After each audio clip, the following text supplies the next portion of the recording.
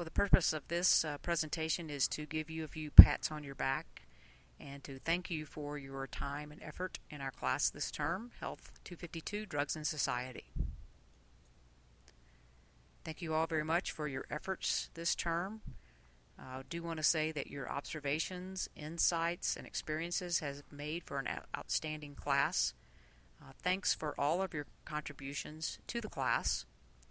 I've enjoyed getting to know you all through your discussion boards, your assignments, and your emails.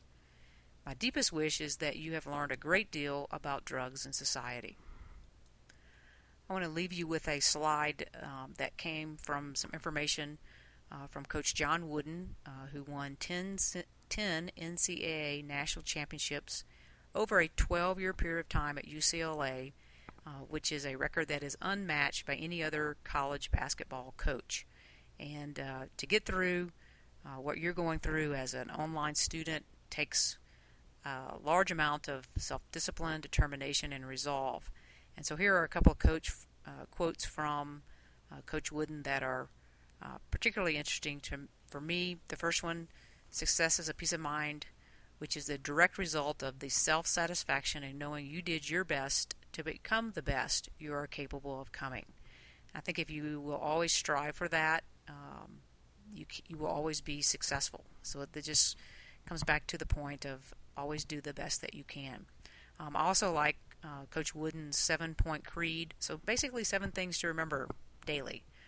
First, be true to yourself. Number 2, make each day your masterpiece. Isn't that fun? Number 3, help others. Number 4, drink deeply from good books, especially the Bible. Next, make friendship a fine art. Next, build a shelter against a rainy day. And then lastly, pray for guidance and give thanks for your blessings every day. Lastly, as you finished this term, and you may be finishing just this class, or you may have several that you're finishing up, I do wish you the best and continued success in all of your endeavors, whether they're professional, personal, spiritual, educational, always the best.